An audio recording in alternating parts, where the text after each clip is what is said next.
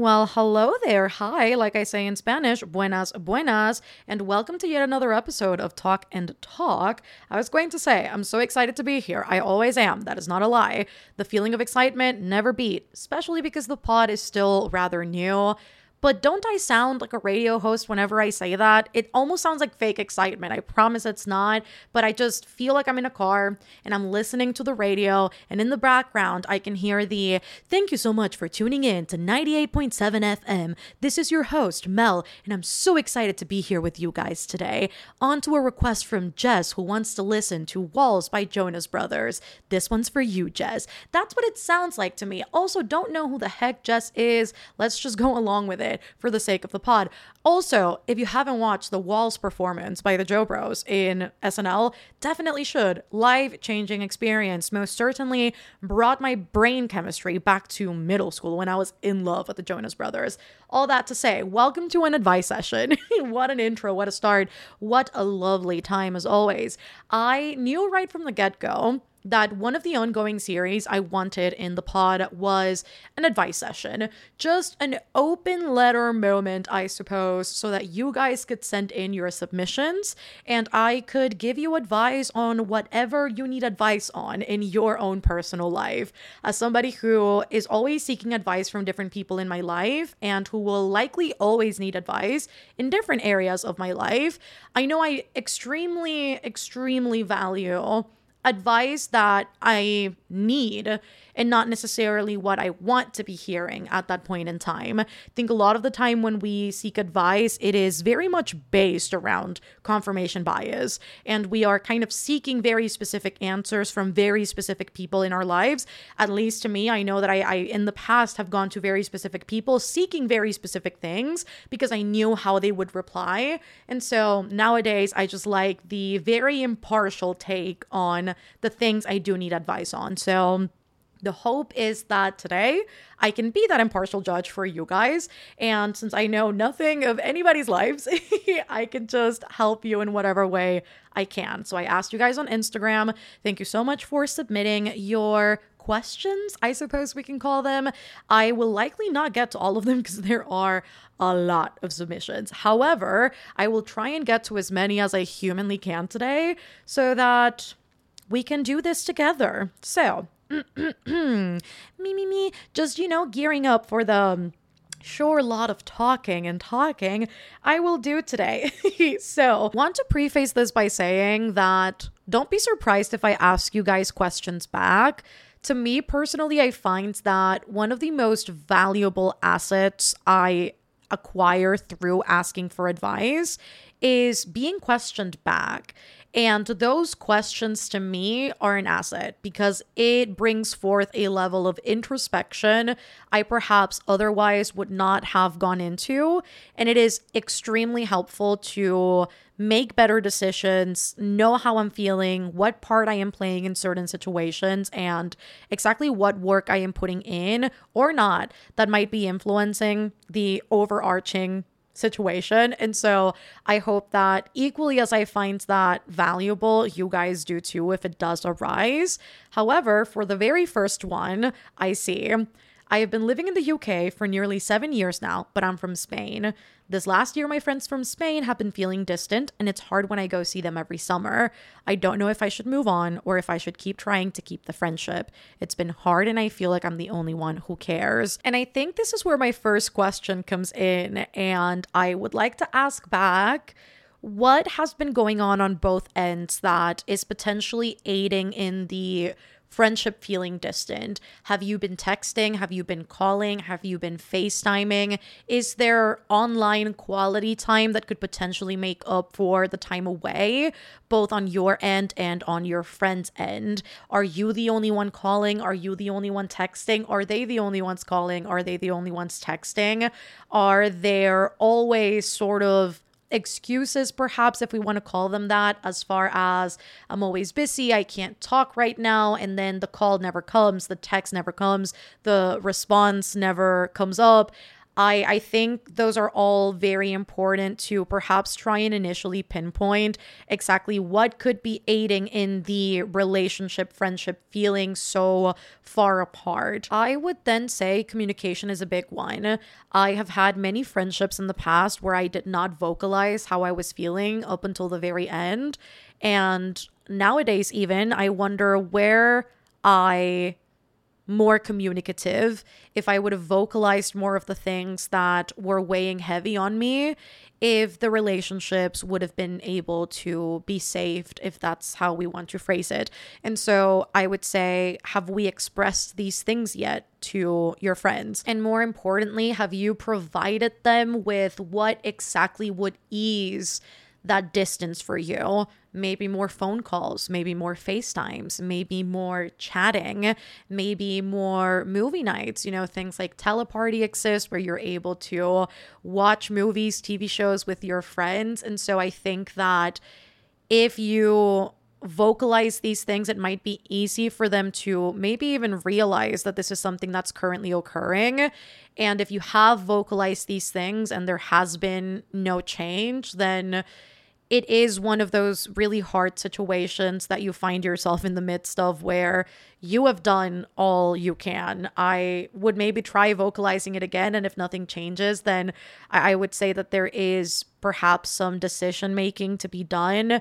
And that's personally me. I know a lot of people would probably stay in those types of friendships, but I myself would kind of question if the friendships I am keeping because they feel comfortable, or if I am keeping them because they genuinely add something to my life. And there's still a sense of comfortability with that. But I think where I personally draw the line, as Mel, and this is, all extremely subjective advice, but I think where I would draw my line is, am I comfortable in settling for whatever the person's giving me, even if it's the bare minimum, which sometimes the bare minimum is all that's needed. But you also have to kind of take into consideration what friendship means to you and what do you personally seek from a friendship, which might be different things for different people. And I think that that's a lot of why a lot of friendships don't end up working, or if it is genuinely adding something to your life and the people are always there for you and they're giving you great advice and they would be there every second of every day if you needed them to, and vice versa. It's all very reciprocal, and you have a great time and a lot of fun with those people. And so I think that there is some level of questioning to be done in the case that all routes have been exhausted. The communication has been exhausted. You've already tried to text more, to call more, to have more quality time together. You're going over there every summer and you are trying your hardest to spend time with people. And if it still feels distant, if there is no change, if there is no response, if there is no anything happening from any of those routes, I do think there's some level of questioning to be done with whether or not that is a friendship or friendships, plural, that you want to keep in your life. And it's always a very hard decision to be made. But I think a great reminder is always that friendship means different things to different people. And sometimes that doesn't quite line up with what you need or want out of a friendship. And people are continuously changing. And that's one of the biggest ones too, is that nobody ever stays the same. A week can be a life-changing period. A month, much more so. A year, 2 years, 7 years. It's a long time. And so sometimes down the line, if you're not willing to grow with people and accept every single facet, whether they're there with you or away from you, then it's hard to maintain a friendship. So I think that's where my brain would go to. I feel like that's what I would do, but communication is always the biggest one for me. Next up, we have got not comparing my life and experiences to others, feeling behind and inadequate. This is something I deeply relate to. As somebody who didn't pursue college and higher education in the traditional sense and rather went to makeup school, and I'm now doing social media full time, I don't really have a degree to back me up here. And I have found myself in many an instance comparing myself to family members and friends who do have degrees, and putting myself down and questioning my intellect and questioning my decision making as an adult because my path did not look the same as theirs. And I think the biggest thing to remind yourself is that nobody's life looks the same. And I think because there is this rhetoric and this narrative of you're graduating from high school and you immediately need to go into college and you need to know what degree you're going into, and you have to follow all of these different steps in order to make it and reach financial stability. And then if you want to, or if you're able to, financial freedom, it is very easy to slip into the mindset that you have done things wrong and that everything is going to sort of crumble down because your experience doesn't look the same. But ultimately, adulting and life doesn't come with a manual of any kind. Everybody is trying to make do with the resources they have and with the time that they have. And if your experience looks different to what societally is pushed, then that is okay too. I will say something that has helped me a lot is to first draw a distinction between two different things. The very first one is, what are those things that my family and society is telling me that I must have done by my age, that I must have acquired by my age, that are not things I have or have accomplished, and are things that have not happened because it is completely outside of my control and completely out of my range of possibility, resources, assets. And then what are the things internally and externally that are important to me, both in the past and currently, that I have earned and achieved in my own merit. And the reason why I say this is because anytime I have felt behind or inadequate, it's something completely external that is outside of my control. More likely than not, it is other people's opinions or rhetoric of something that has made me feel that way. If it were up to me, I would not feel bad about any of those things because I know what my journey is and I know the things I am out to get. And so it has been extremely important to differentiate the two for me. And as silly as it sounds, I literally make lists. And particularly for the things that are important to me that I have achieved or earned, I will write down things, again, internal, external. Internal can be things you have worked through, whether in therapy or in your own time, whether that's, working through the mental blockages of setting boundaries with people in your life, or for me at least, is working through an eating disorder and healing my relationship with food and with my body and prioritizing yourself perhaps, and in which ways have you done that? And then externally, what job did you get that you perhaps really wanted to? What latest purchase that you really wanted to make have you been able to make due to you having that job? You start realizing that so many things are interconnected, and all of those things have happened because you have willed them to. And I think making that distinction so that you can actively remind yourself that regardless of the back noise and regardless of all the static behind you saying all of these different things, these are the things that are important to you that you have. Because that is all that matters. It doesn't matter what anybody else says, because the only person you are living for is you. And as long as you are making decisions that are good for you, nobody else can take that away from you. And so I think for me, that has been extremely important to realize that I'm living my life for me and that I'm not living my life to please others. And I guess that's what I would say on that. That has helped me. I don't know if that's helpful, but I know for me it's been pretty life-changing as of recent. Let's lighten this up, shall we, with a makeup question. Should I go makeup shopping with my faux tan on or my normal skin? Foundation is hard. I think my first question would be, how much time out of the year do we spend with fake tan on? Because if the majority of the year is spent using the same shade of fake tan and you already know that that's just a part of your lifestyle, I would say just go with the fake tan and get a shade that matches that. If you spend most of the year kind of going back and forth, a few months are with your regular skin tone, a few months are with the fake tan, I would say you have several options. One is to have a shade of both, a shade for your fake tan and then a shade for your regular skin tone. Or something that might be more cost effective, less expensive, is you can look into custom cover drops. They're by Cover FX. I know a lot of other brands will probably have their own alternatives and iterations of this product, but it is essentially a foundation pigment, which means that if you have your regular shade of foundation, you can mix in these drops to make your foundation lighter or darker depending on your need.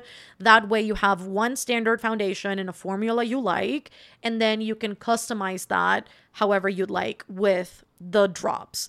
That to me is one of the most helpful tips I can probably give you, but it really will be up to you and how much money you do want to spend on foundation, because foundation is one of those products that can get pretty pricey depending on which foundation you're using. And so that would be my advice. Also, very, very key, when you are trying a foundation on, make sure that you are swatching it and blending it both on your neck and on your chest. Those are the places you want to color match instead of your face. Your face, regardless of whether you have fake tan or not, will always be a different color than your body. So always match to your neck, your chest, and make sure that you are looking at that unnatural light.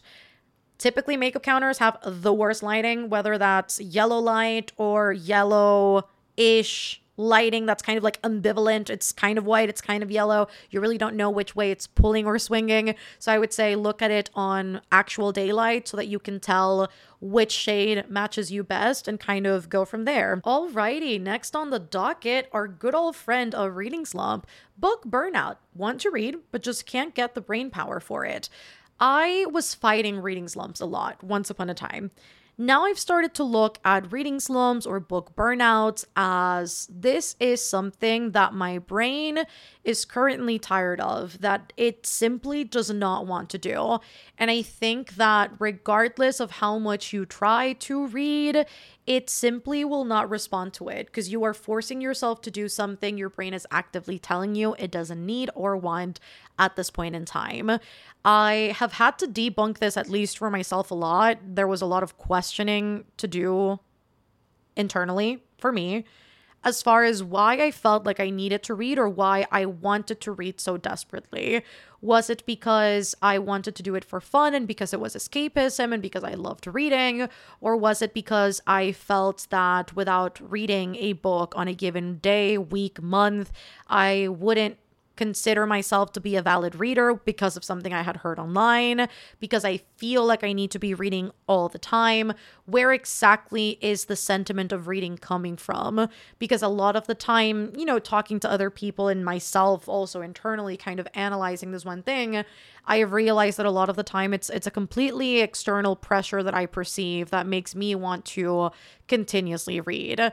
And so my biggest advice when on a reading slump or on a period of burnout is you simply just have to take a break and explore other things, other hobbies, other things you can enjoy that could fill your time in the same way that reading a book would. Maybe diamond painting could be an option. Maybe, building a puzzle, building a Lego, watching a movie, watching a TV show, and kind of throwing yourself into that fully, whatever it might be that allows you to spend the time in a way that allows your brain to deeply focus on that one thing, I think are other avenues to take. Also, spending quality time with people in your life can also be a good way to heal that burnout you feel towards your passions and hobbies. I find that the more I disconnect from the thing that is causing my brain some level of burnout or stress, the more with time I want to go back to it because I miss it and I yearn for it, and my brain is kind of alerting me like, yo, it's time. It is time. Pick up a damn book, Mel. And so that's personally what I've experienced with reading slumps. I know it's not the same for everybody. I know a lot of people will say read a short book, read a graphic novel, read a manga, and those could be other avenues to try. However, if that doesn't work, then I would say taking a break is lovely and it can be a great time. And I would always encourage people to do it. Another one I can deeply relate to because I also went through this. I am scared of being broke when I'm moving out. And as somebody who moved a year ago and has talked to many people that have moved in the past year and are currently moving as well, moving, regardless of what decision you are personally making with either renting or buying, putting down a deposit and paying rent month by month, or putting in a down payment and then getting a loan or paying cash, whatever it is, whatever the possibilities are for you, it is always a big financial decision and more likely than not, a big financial hit for some people more than others. And there are so many factors going into it, from do you have to furnish the place you are moving into, and then obviously getting the groceries and sustaining that month to month. But it is a normal process at the beginning to maybe be just a little bit tight and have to rein it back in with the spending, because the cumulative effect of expenses when you are moving is quite high. So for me, I know a lot of what eased the worry was obviously looking at finances and realizing or kind of analyzing exactly what budget month to month would be realistic for me. I don't know if you've chosen yet or not where you are moving to, if you are in the process of moving, but I know budgeting even before I started choosing was a big one for me. How much rent could I pay month to month? How much for groceries would I be putting up every month? And with the light bill and with the gas bill and, the cable / Wi-Fi bill, everything that kind of, stirs up all together.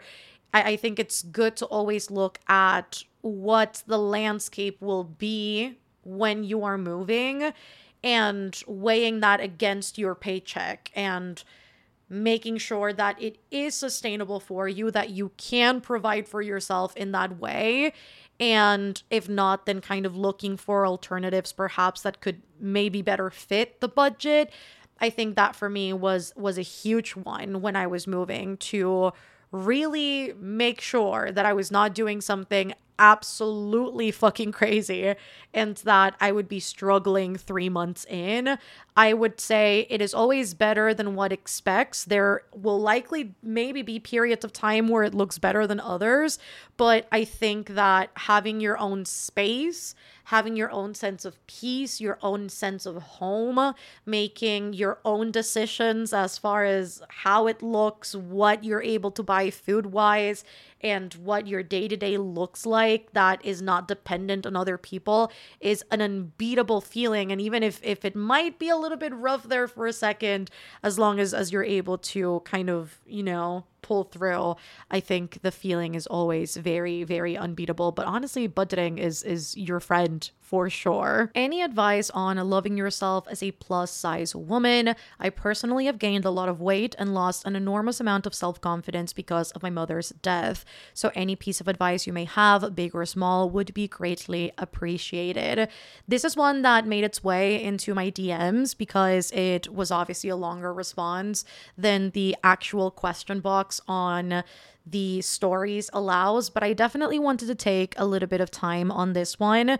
As somebody who is obviously on the journey to achieve this myself, I think I've had to work a lot in therapy through a lot of different feelings. I've talked about this before and I've been very vocal about it, but I am currently obviously struggling with and working through an eating disorder, a binge eating disorder in particular. My entire life, I was always on the spectrum of disorderly eating. I grew up in a household where diet culture was very big and a lot of ideals were pushed on me and beauty standards were pushed onto me and projected to the point where I have never really had a healthy relationship with my body or with food.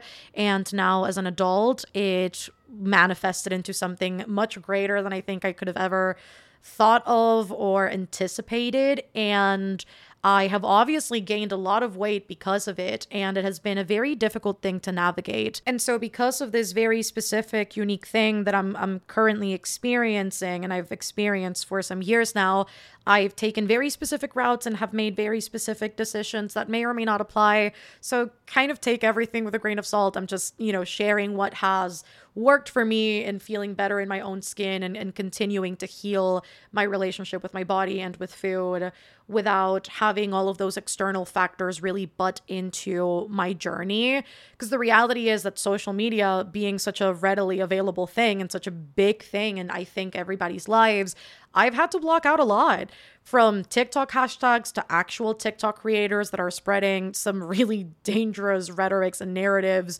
to YouTube and Instagram ads that were immensely triggering because of the wording of certain things.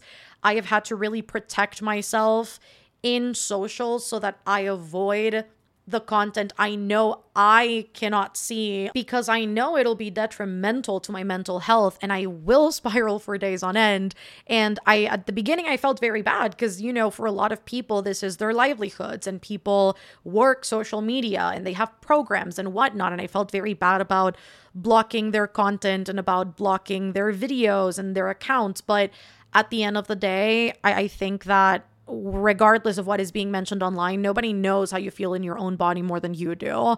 And when I was continuously seeing all of these people either spread straight up misinformation or tell you that you would feel better a certain route or that you currently feel bad in your body, I knew that I couldn't see that because that is not my narrative. That is not my prerogative. And so a big thing for me was really separating and unlinking myself from everything that is harmful to me, which I've recognized and I know that it is, and the beliefs that I know I do not hold from the things I actually believe and I actually hold.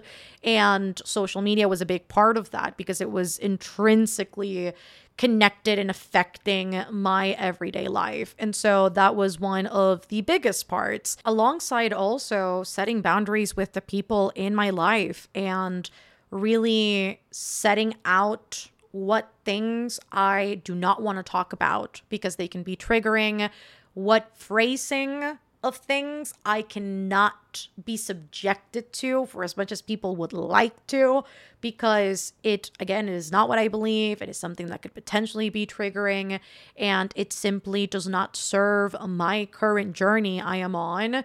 And it might be difficult because a lot of people simply do not understand. But I think that setting that boundary is so important because, my experience being Latina, obviously, you go to a family function and it is the first thing people want to talk about. And, a lot of times it is born out of concern. However, it is important that people know what subjects to touch on or not around you, because you have to keep your own mental health. Then obviously comes the fact that being plus size, being traditionally overweight does not inherently mean that it's an unhealthy thing. I have heard that so many times about this is so connected to so many health issues. And for a lot of people, it might be the case. But sharing my experience, I literally got blood work done at the beginning of the year. Every single stat was fine, except for my LDL levels, which were 3 points above my scale. But beyond that, everything else was within normal range. And so it does not inherently mean that it's unhealthy, despite what a lot of people would like to say online. And so that was one of my biggest parts, is recognizing that fear mongering that pushes a lot of people towards diet culture is not necessarily wholly true. There are obviously medical reasons why you would have to go that route, but that is not the path for everyone. And then also really reminding myself, and this is, I think, one of the hardest ones, and it's still one that I'm trying to further understand and allow myself to believe, is that regardless of what your body looks like, you're allowed to take up space. You're allowed to exist in your body.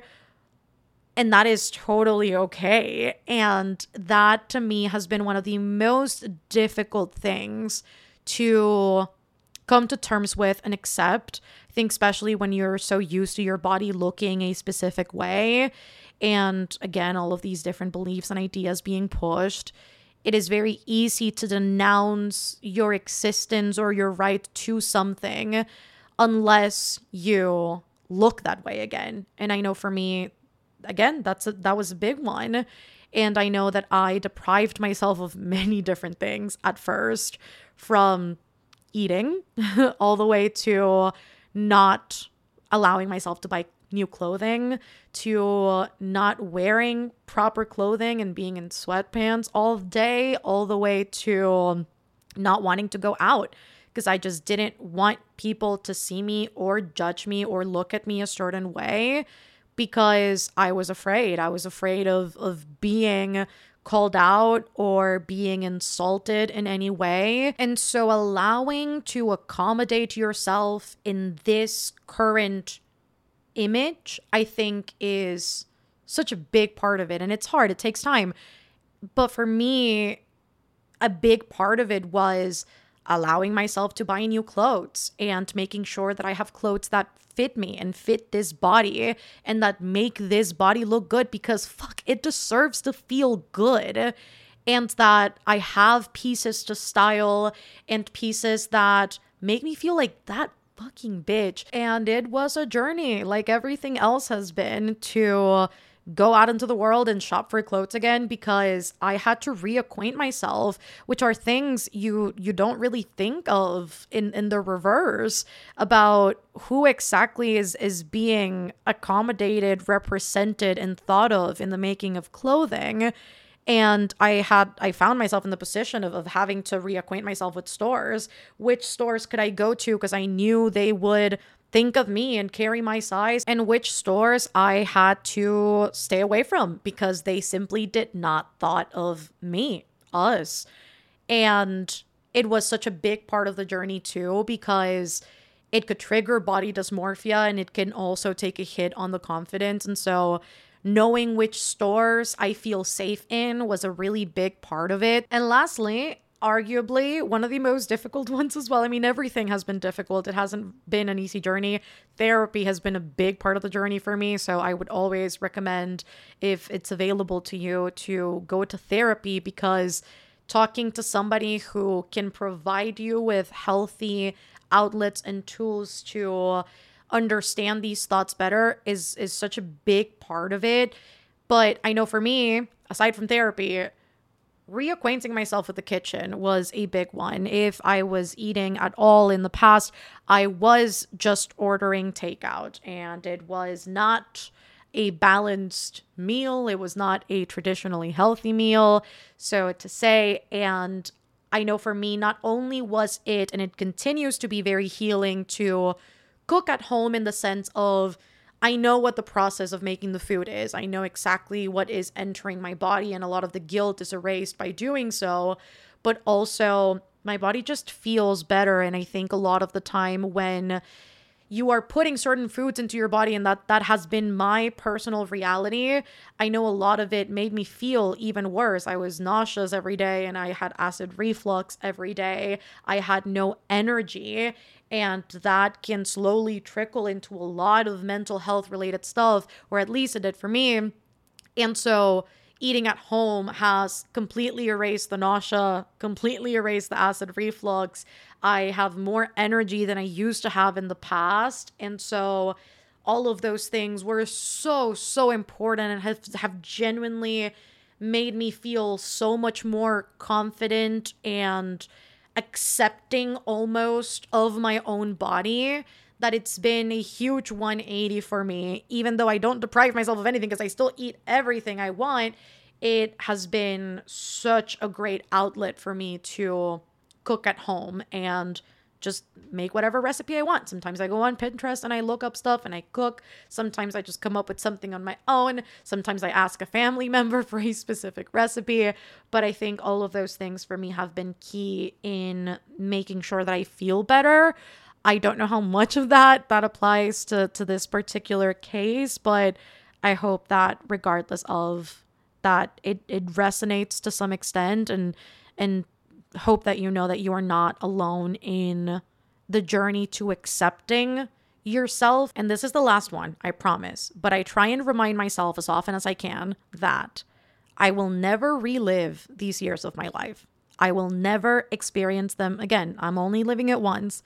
And there is absolutely no reason that I should be depriving myself of taking a picture, taking a selfie if I want to, buying new clothes if I can, and eating a burger if I fucking want to, or eating a salad if I want to, or eating some rice and some chicken if I want to, and making sure that I am documenting in a way this stage of my life, because I never want to look back and think, I don't have any memories of this time. I didn't, encapsulate this time frame of my life just because I was not content, because it is something I can most certainly work through.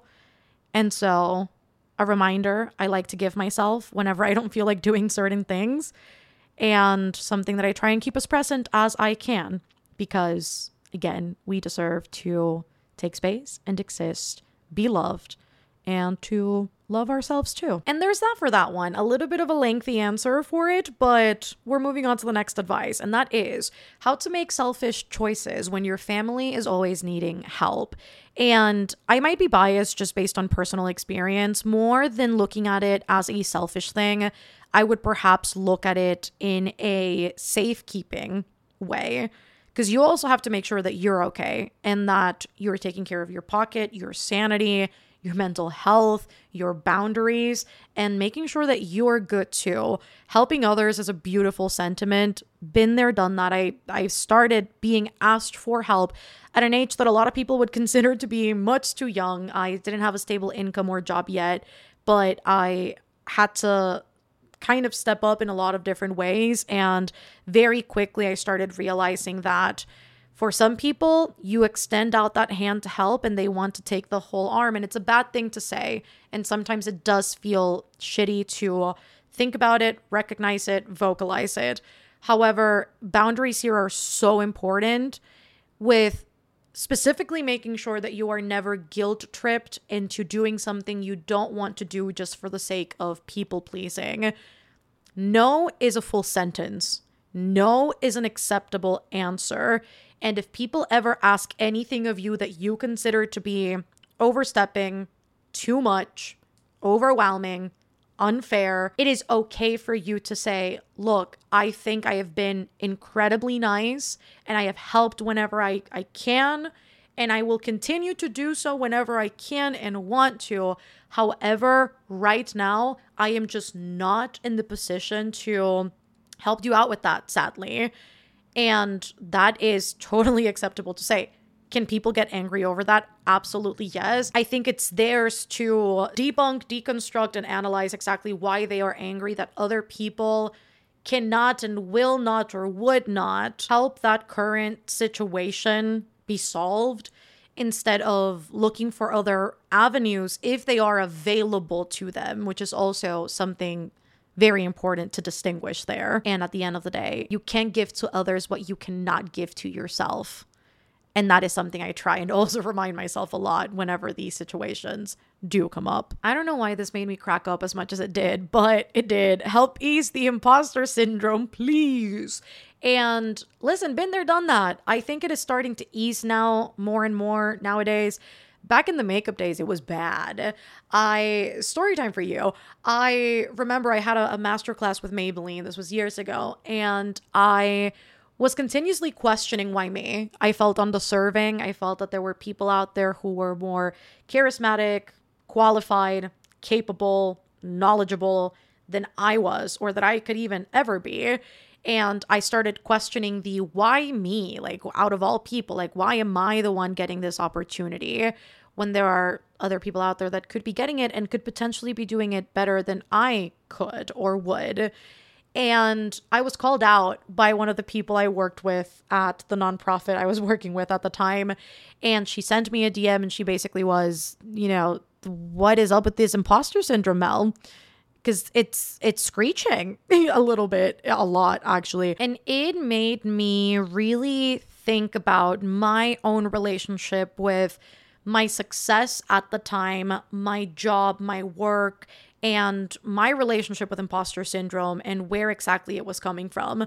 Very quickly, personally at least, I discovered that a lot of the imposter syndrome was connected to the word deserve. And deserve at times is very connected to the word entitlement. And I felt very uncomfortable with the idea that I deserved certain things just because I was a part of a certain community, a part of a certain job description, as part of a specific something. And I sort of started unlinking myself from that ideal. And instead, I started looking at it from the perspective of you work every day. You work towards things, whether you're a student and you're working towards your degree to pass a class, or whether in your professional life you are working towards a promotion, or you are working towards a maybe job-related trip, whatever it might be. You work hard for those things and you earn those things because you worked hard. And that for me was a key moment, because when I flash back to that particular example I gave at the start of that masterclass with Maybelline, I didn't get that just because I was contacted willy-nilly, like, oh my God, Mel, we'd love to have you.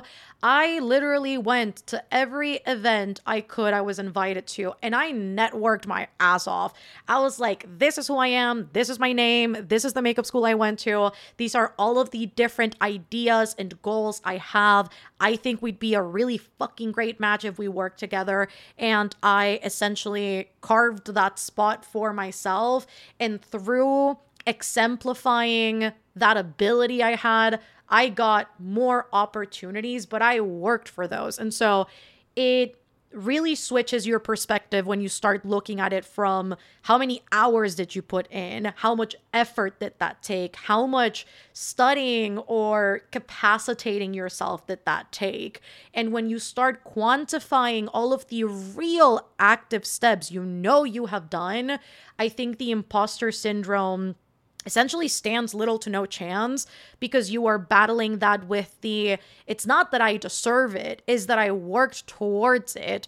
And really nobody can take that away from you because you put in the fucking work, and it's not some abstract concept of it just fell onto your lap, and that's kind of what it was. So that is what helped me personally with it. It has been a life-altering perspective to have, and I hope that helps you out. I don't know. Maybe it's not helpful.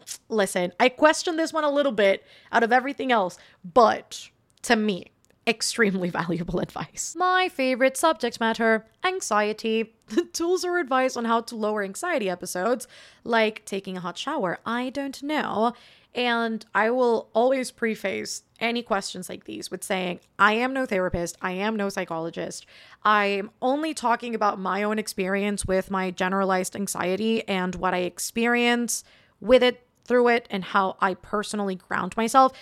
Honestly, for anything that is relating to mental health, mental illness, I would always say, if you can go to therapy, if that is a resource you have available to you, always try and go. Therapy can be absolutely awesome. I know it can be intimidating, and for a lot of people, there is a lot of stigma surrounding therapy. However, always would recommend to go to a professional that actually knows how to help you and provide you with tools that are helpful to you personally. However, me as Mel, as somebody who goes through generalized anxiety, and one of my biggest things with that is anticipatory anxiety, worry a lot about the future, a lot of fatalistic thoughts, a lot of negative, self talking down on myself. I find that the key at first for me was to identify exactly what grounded me and what helped ground me. Sensory details. Was it vision? Was it touch? Was it hearing? Was it smell? Was it taste? Exactly what eased my anxiety that I could use immediately upon feeling that spurt of anxiety. And an inconvenient one, if I do say so myself. For me, I like to splay open on the floor like a starfish, and that helps ground my entire body, helps me breathe better. Typically makes me cry, but a good cry is great. Crying is always a great outlet when you're feeling anxious, and remembering to take deep breaths if you can. I also, for me, a big one is sound. I have very specific playlists I listen to when I am feeling very, very anxious, and that helps calm me down. Pink noise is also a big one I have found out, especially at night when the thoughts are going a little bit rampant sometimes. Pink noise is great for me.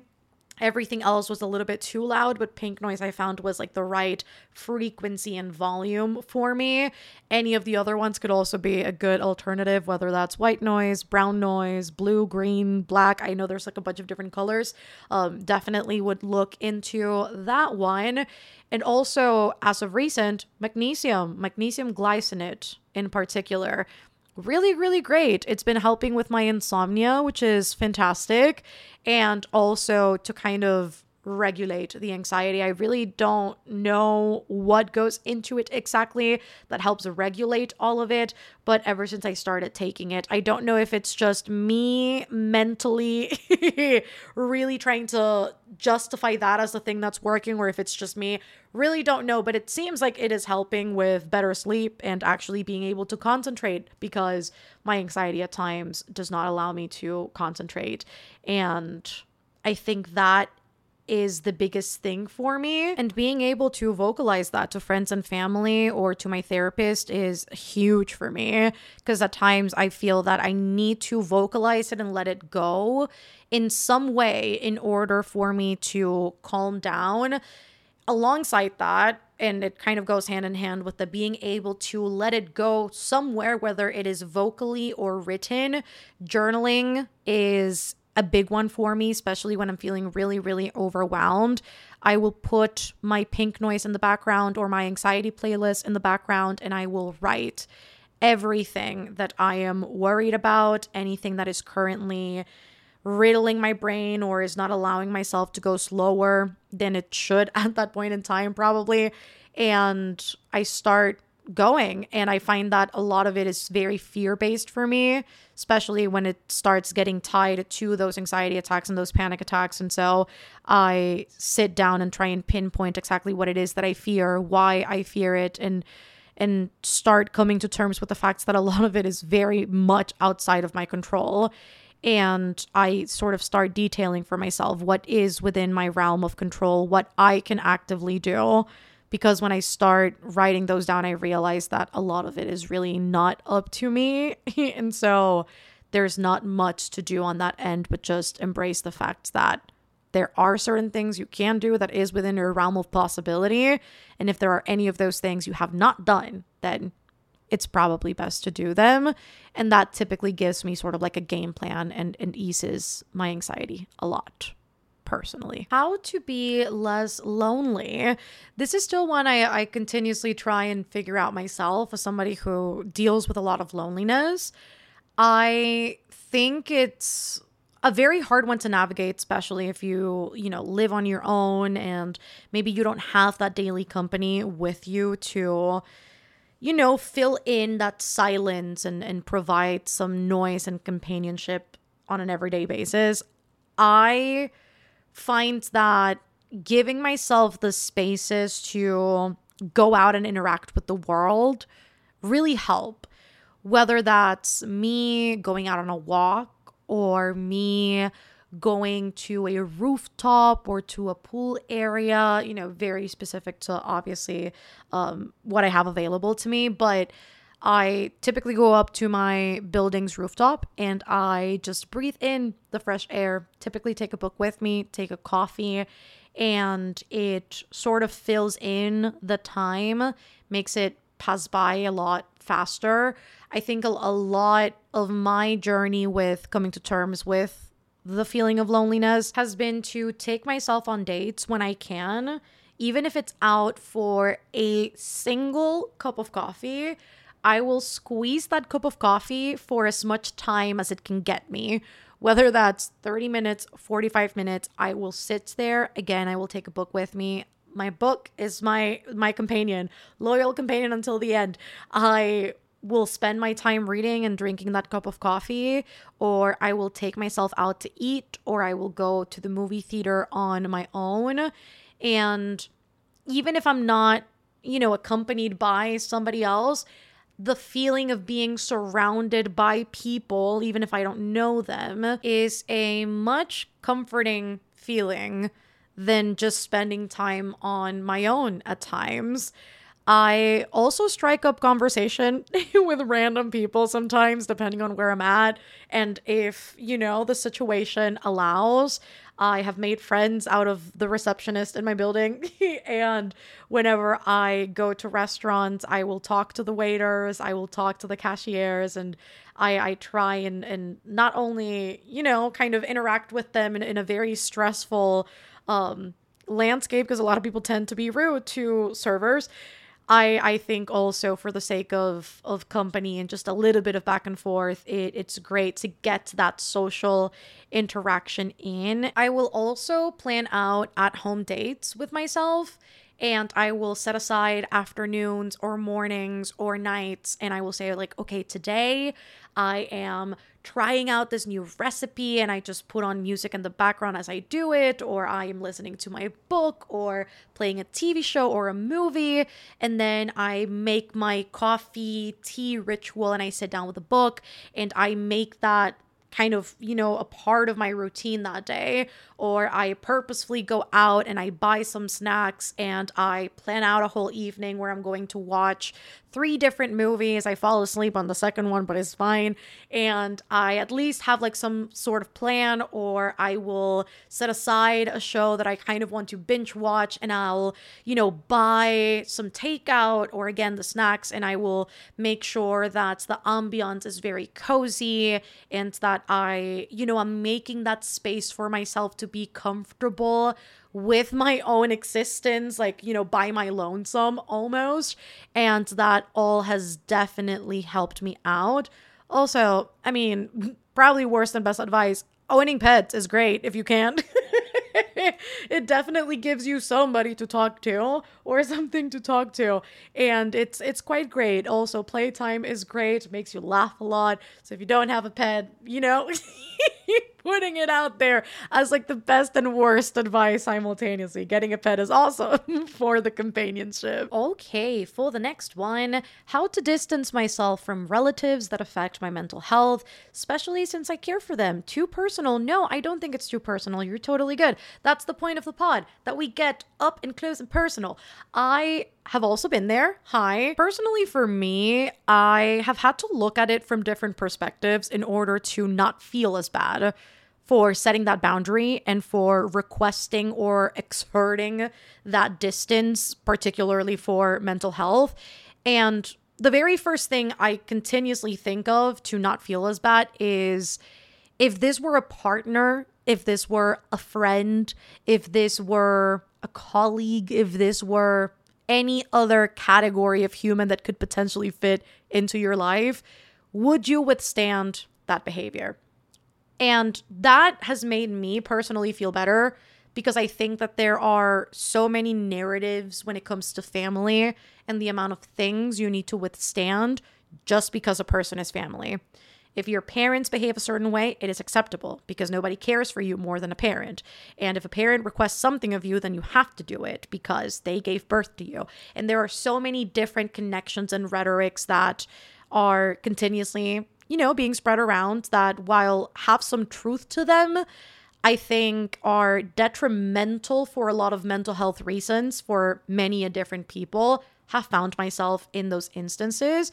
And I have straight up, after feeling better with the idea of doing it, I have explicitly said, and this is where, again, boundaries and communication come in, that because of this set of mental health issues and situations I am in that moment facing, I cannot be near certain people, certain thoughts, certain environments, because in the long run, it does not serve the current healing journey I am in. And I personally have proceeded to explain exactly what those are, because I think to an extent, at least to me, just because I know, being raised by the family I was raised in, that I know for a fact a lot of people simply do not understand a lot when it comes to my personal journey with anxiety or an eating disorder or depression or whatever it might be, that I have to explain to them exactly what it feels like to be in my body, in my head, and why exactly it is something that other people cannot fully understand unless they live it themselves. And therefore, because of the way that they navigate their conversations and even their perception of what I'm currently going through, I personally have to distance myself, because otherwise it is a disservice to me and I need to make sure I am okay. And all I ask is for people to be understanding of that in the same way that I would be if it was their case. And also that they're just showing up in the ways that I need them to show up, which might be very different to the ways they think they need to show up in my life. And I think vocalizing that is a huge step forward, and hopefully they take it well. I think it's always, a toss up with how people are going to react to these things. The reality is that a lot of people are just not used to boundaries being set, and therefore when they are, people feel very appalled by it. But you can only do right by you in these sorts of situations. And once more, you have to make sure that you're doing good. And if that means taking a little bit of distance from people you care about, then that's a good thing to do. That doesn't mean that you care for them any less than you currently do. That just means that you care for yourself equally enough to make sure that you are also at the forefront of your thoughts and your decision making. And hopefully they're okay with that. And if they're not, time needs time, and hopefully time will do its own thing with them coming to terms with it too. And that is all we have time for today, friends. I hope that all of the advice shared today resonated with some of you. I did see a lot of repeated ones, and so I tried to grab for this first advice session the ones that I saw come up a lot. There were different iterations, different phrasings to a lot of these, but I think ultimately I think it's encapsulated a lot of the advice you guys were seeking in this one. There were still a lot of other entries, so I'll probably just save those for advice session number 2, which we will do further down the line. And there's so much to pull from that I'm sure will be okay for at least 2 or 3 more episodes of advice sessions. We'll see what happens. But that's it for today. Hope you have a beautiful day, morning, night, wherever you are, that life is treating you well, and that the mental goblins stay away so that it doesn't mess with us too much. And yes, I love you guys so much. Thank you so much for listening to the pod. Make sure to follow the pod over on Spotify and Apple Podcasts if you haven't already. If you want more from this human, as per usual, I have a YouTube channel, youtube.com/MelReads. If you want more book-centric talk and videos and things, and if you want much more than just the books and you want a little bit of gaming, lifestyle, makeup, all the things, I do have a Patreon that you can go to in order to support the pod and the channel further. You can also find me over on Instagram. I'm hoping to be more consistent starting from now on. It is Instagram. I was going to say Instagram.com/Melaniki, but honestly, you just need the @ right? And that indeed is Melaniki, at MELYNICKY. There we go. Love you all the most once more, and I will see you on the next one. Goodbye.